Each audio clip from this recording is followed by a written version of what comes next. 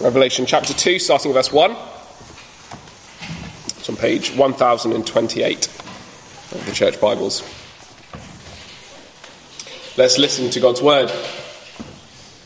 To the angel of the church in Ephesus, write, the words of him who holds the 7 stars in his right hand, who walks among the 7 golden lampstands.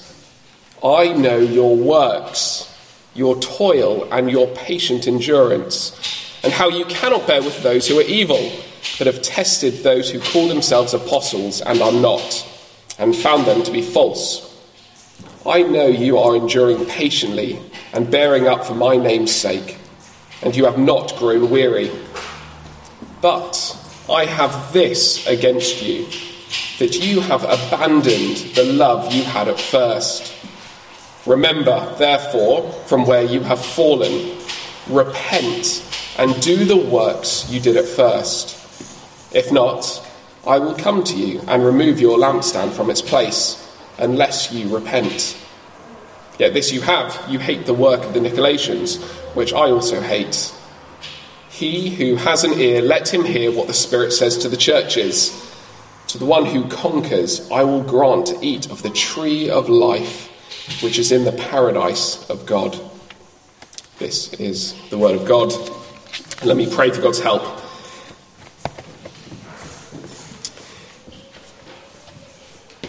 Heavenly Father, we thank you for your word, and we pray that we would hear it as your word, that these aren't mere words of men, these aren't just fanciful ideas, but these are the words of the living God, and we pray that we would receive it rightly.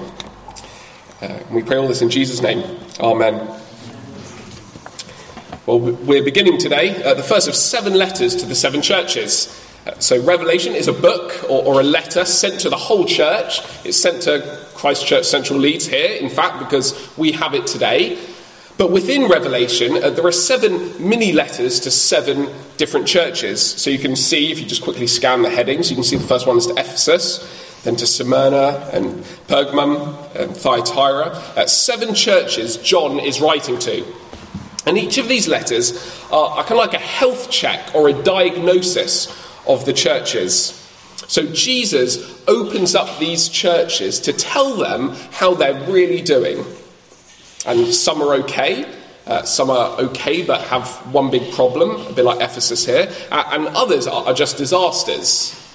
And so it's a real mixed bag we have here. And all these churches, they're real churches, well they were back in the day, real Christians in real cities. And ancient Ephesus, which is the church we're looking at today, that's in modern-day Turkey, and you can travel to ancient Ephesus in about 5 hours if you fly from Leeds Bradford Airport. So it's a real place, and it was a real church at the time, and so this is a letter for specific people in Ephesus to hear. But it's also no coincidence that there are 7 letters and 7 churches here. 7 is the number of perfection or completion in the Bible. And so it's kind of like, if you put all these letters together, you have a letter for the whole church. The whole complete church is to hear this. So yes, this is targeted at one church, but actually all of these letters are for the whole universal church. It's kind of like Christ is saying, hey everyone, I'm speaking to the Ephesians here about something, but I want everyone to listen up and to listen into this. This is for you too. You, the church in Leeds, this is for you too. And so because all these churches are pretty mixed up, some bits good and a lot bad, it goes to show that the church, wherever you go, is never perfect. Every church has its problems. There is sin in every church. So if you sometimes think, you kind of look at the landscape of the church and you just think, what is going on with the church? Why are Christians and churches behaving like that? Why do some people believe just pretty crazy things? And why do some people, why are they very faithful? Why is there so much sin and corruption and apathy and laziness in the church? And to all those questions, Jesus says, yeah, I know. The church this side of heaven is not sin-free. It's a real mixed bag. And Jesus is addressing the whole church here to speak exactly about that issue, sin in the church. And that's why he's writing to Ephesus. And notice how this letter begins to the Ephesians. In chapter 1, John sees a vision of Jesus. And Jesus says to John, this is John the Apostle, one of the disciples. Jesus says to John in this vision, in chapter 2, verse 1, to the angel of the church in Ephesus, write this. Jesus says, you, John, write what I'm about to tell you and write it to the angel in the church in Ephesus. And now this is where we say, well, hold up. Firstly, what do you mean by angel? And secondly, I thought this was written to a church. Why is it being addressed to an angel? Well, we don't have time to get into it all, but John seems to be writing to an angel in heaven who represents the church in Ephesus on earth. And so by writing to this angel, John is also writing to the actual human church. There's kind of two things happening here. And I think the point here is not to tell us about angels and how angels work, but the point is to show us that there is a heavenly reality to all that goes on in the church. So yes, this letter is sent to Ephesus over in Asia, but we see here more is going on than just a physical letter of paper and ink being sent. When this letter is sent, there is a deeper spiritual heavenly reality to it. So Jesus isn't just giving his church advice here, he's opening up the church and doing a heavenly spiritual diagnosis of this church. You can think of it like this: the veil of this world is being torn open to reveal the deeper reality behind the church. We're seeing what's really going on here. And this is what happens in all of Revelation, and we'll see this in the rest of the letters. The veil of our world is torn open to reveal the spiritual and heavenly reality behind it all. And here, in chapter 2, look what it says about what's really going on in the church. Look what it says about Jesus in verse 1. These are the words of him who holds the 7 stars in his right hand, who walks among the 7 golden lampstands. It says Jesus walks among the 7 golden lampstands. And these lampstands represent these 7 churches and these 7 written with these 7 letters being written to. So as the veil is pulled open, we see something. We see Jesus walks among his churches. And this is my first point today. Jesus walks among us. Jesus walks among us. So as reality is being torn open here, and John gazes at Christ, Christ is doing something. He's walking among 7 golden lampstands.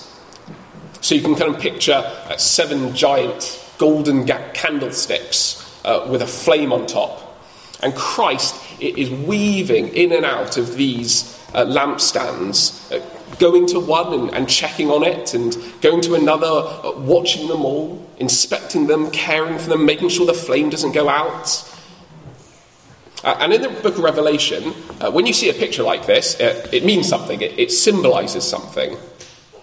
And Jesus helpfully tells us what this means. So look at chapter 1, verse 20, so just before. Jesus says, at the very end, the 7 lampstands are the 7 churches. It's nice and easy. There's lots of interesting stuff in Revelation, and sometimes we don't get it as an easy explanation like this, but thankfully we have an easy explanation. The 7 lampstands are the 7 churches. And it's not random that they're lampstands. The fire of the lampstand represents the Holy Spirit's presence in the church.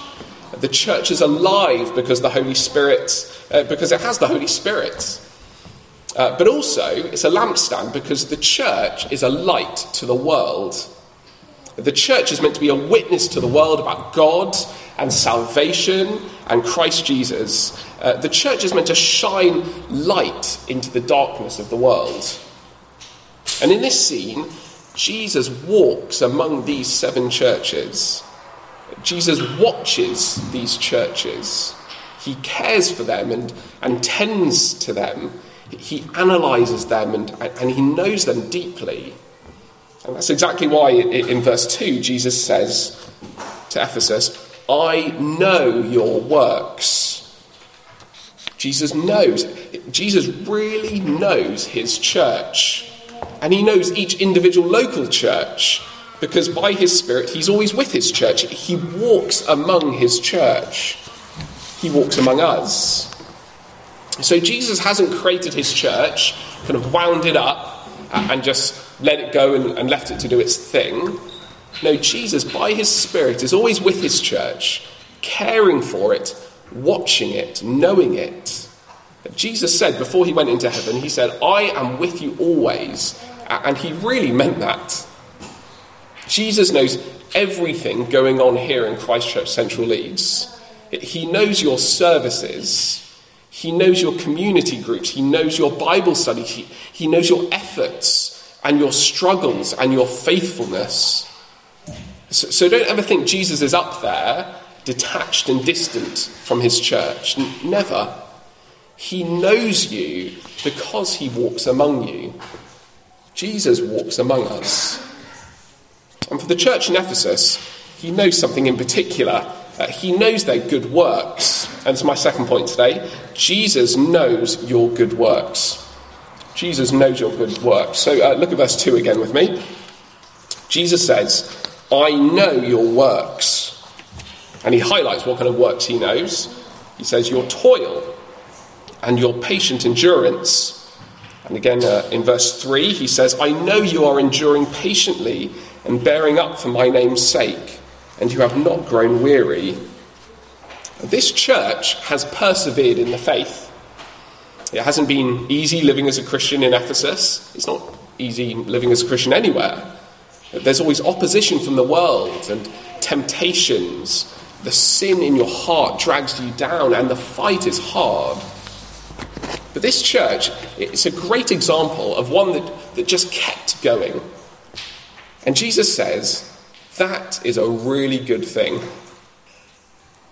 And if you here today feel like the Christian life is just hard, like it's a slog, but you just keep going, you think, this is really hard, but there is no way that I'm going to stop or turn back. I'm just going to keep going and following Jesus. Jesus says, that is a really good thing. Jesus knows you do that, and he says, well done. That is really good.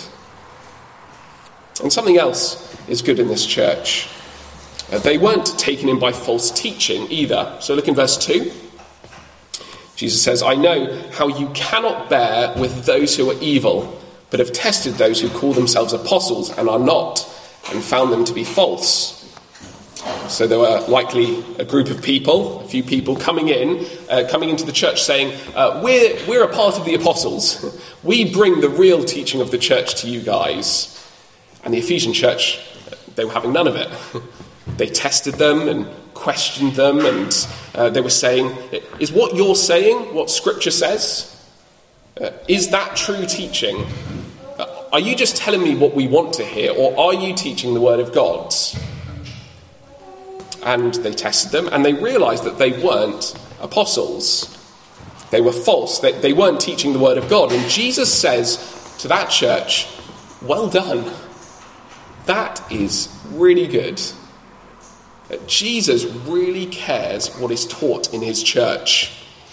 Jesus cares what is said in the pulpit or the music stand. And so, we should really care what is said in the pulpit. Hopefully, you'll stay in this church for a while, here in Christchurch Central Leeds. But if you do happen to move, or you look for another church, above all, prioritise what they teach. Jesus really cares about that. It's very easy to judge a church by its music, or its singing, or the type of songs they sing, but nowhere in the New Testament is music made the important thing about a church. Book after book, it's all about the teaching. So if you do ever go to another church, can I say, test the teaching. Be like this church. Test the teaching. Care about the teaching, because Jesus cares about it a lot. And Jesus commends the church in Ephesus about this. This is a really good thing. But not everything is rosy in this church. There's also a serious issue. For all their good and their perseverance and their excellent teaching, there's one big thing Jesus addresses. In verse 4, Jesus says, "But I have this against you, that you have abandoned the love you had at first." They don't love Jesus the way they used to. And that's a serious issue. Jesus wants their love. And this is my third point today. Jesus wants your love. Jesus wants your love. So look again at Jesus' words in verse 4. "But I have this against you, that you have abandoned the love you had at first." This church doesn't love Jesus the way they used to. But what does that mean? They seem to love Jesus, don't they? They're persevering, they're enduring hardship for the sake of Jesus. They aren't tolerating false apostles. The church internally is doing really well, isn't it? So the problem isn't how the church is relating to itself and its conduct and its teaching internally. The problem is how the church is relating to the world. This problem is about evangelism. This is about their witness to the world. And that's why Jesus doesn't say that they've abandoned their love entirely. But look what he says. "You have abandoned the love you had at first." It's a first love. It's an enthusiastic, cannot help but declare it to the world, first love. I'm kind of in that stage with my little daughter Lydia. I'm so in love with her. Don't worry, I won't get too soppy. But I think that she is so amazing. And I have to tell everyone about her. I have to show her to everyone, and I'll probably be like that with you all later. I'm going to show her to you. You can't stop me. I'm always like, "Hey guys, check out how cute my baby is. She's so amazing. Isn't she so cute?" And I'll show people photos if she's not in the room. I have that first exciting, enthusiastic, cannot help but tell everyone kind of love. And that's the first love Jesus is talking about here. But he says to this church, "You have abandoned that love." He says, "You've lost your enthusiasm about me. You don't tell people about me. You don't want people to know me. You don't invite people to church to hear from me. You don't mention me to your neighbours. Where's your evangelism disappeared to? You used to do that at first, but you don't anymore. Why don't you love me like you used to?" I used to live with a guy in uni that was a new Christian, and he was so enthusiastic and bold to speak about Jesus to anyone, really. We would have friends over in the house, and he'd be so willing to mention Jesus to them. And you often see that with new believers. Jesus is kind of at the forefront of their mind and at the tip of their tongue. They're so ready to talk about him, so eager. And that's because they're in that first love honeymoon stage. The reality of what Jesus has done for them, his salvation, his grace, his love is so vivid to them, they can't help but share it. But as we get further along in the Christian life, yes, our teaching can become better.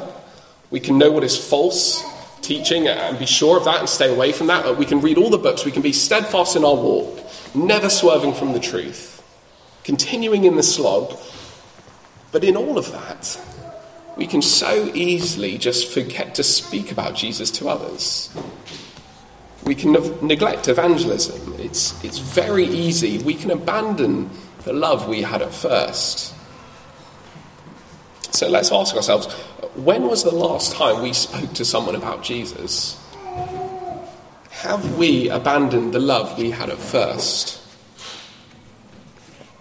There's a reason this is a letter meant for the whole church to hear, because this is so common for all of us. We can get all the doctrine right, find our Christian friends and stick with them and find a good church and just be content with that.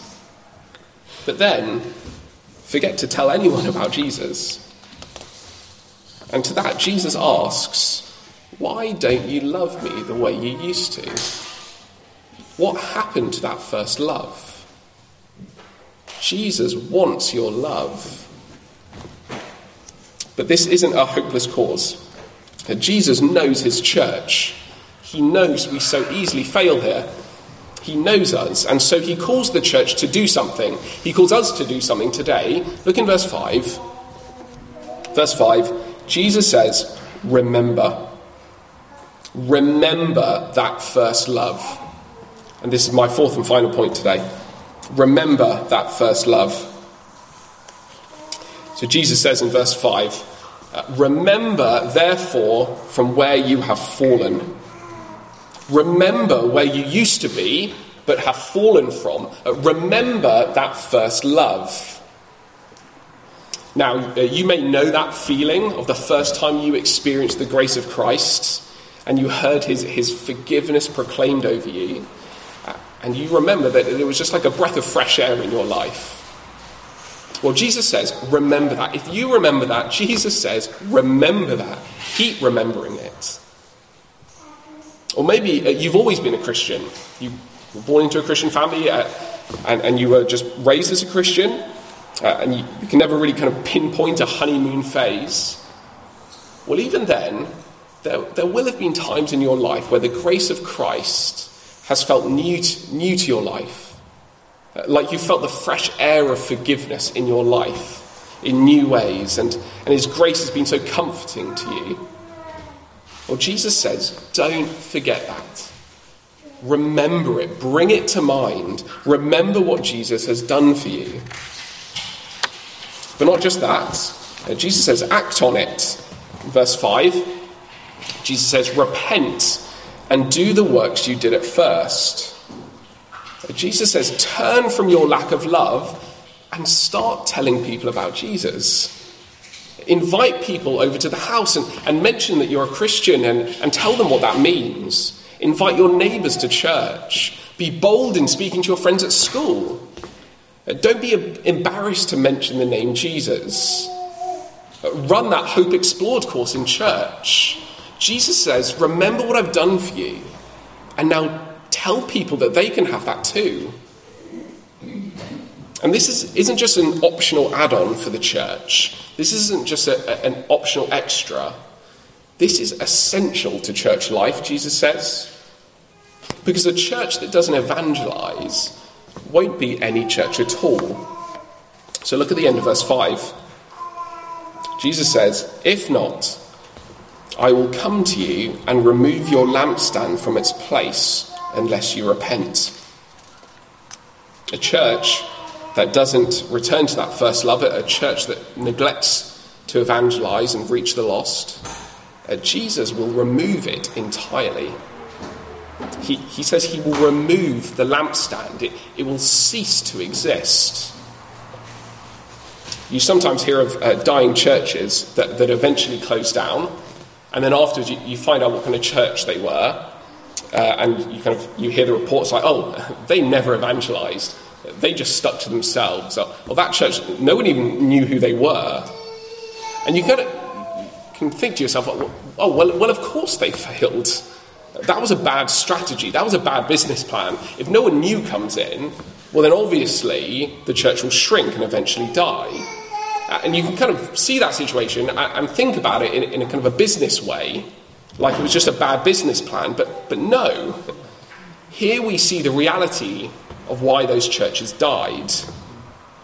They abandoned their first love, and Christ removed their lampstand. That church died because that was Christ's judgment on them. But to be a lampstand, it's to shine light, isn't it? To be a church is to witness, to make the light of Christ shine in the darkness, giving truth and hope and life. It's integral to the health of the church. But this call to repent, it's not a way to save yourself. It's not like the more Christianity Explored courses you run, the more secure your salvation will be. No, this is a wake-up call for the church.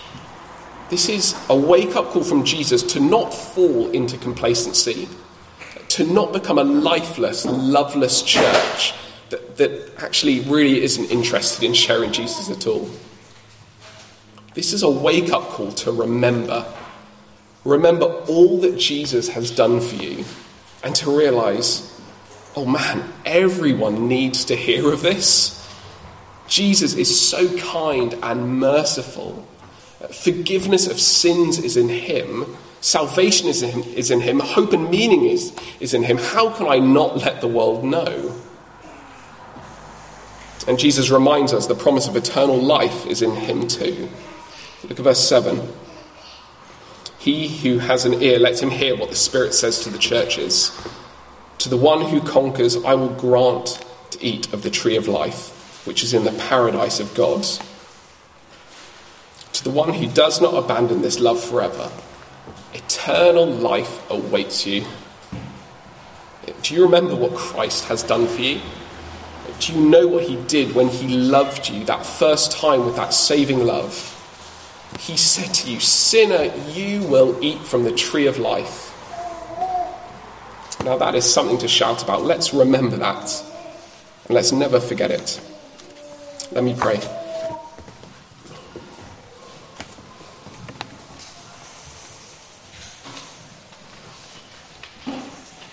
Heavenly Father, we ask for your forgiveness in how we have failed in so many ways in abandoning that first love, and we pray that you would restore that to us, that we would remember and repent. And we thank you for the forgiveness that is in the Lord Jesus, who upholds his church and watches us and gives us the strength to carry on. Keep our eyes on him today and the rest of the week, we pray this. In Jesus' name, amen.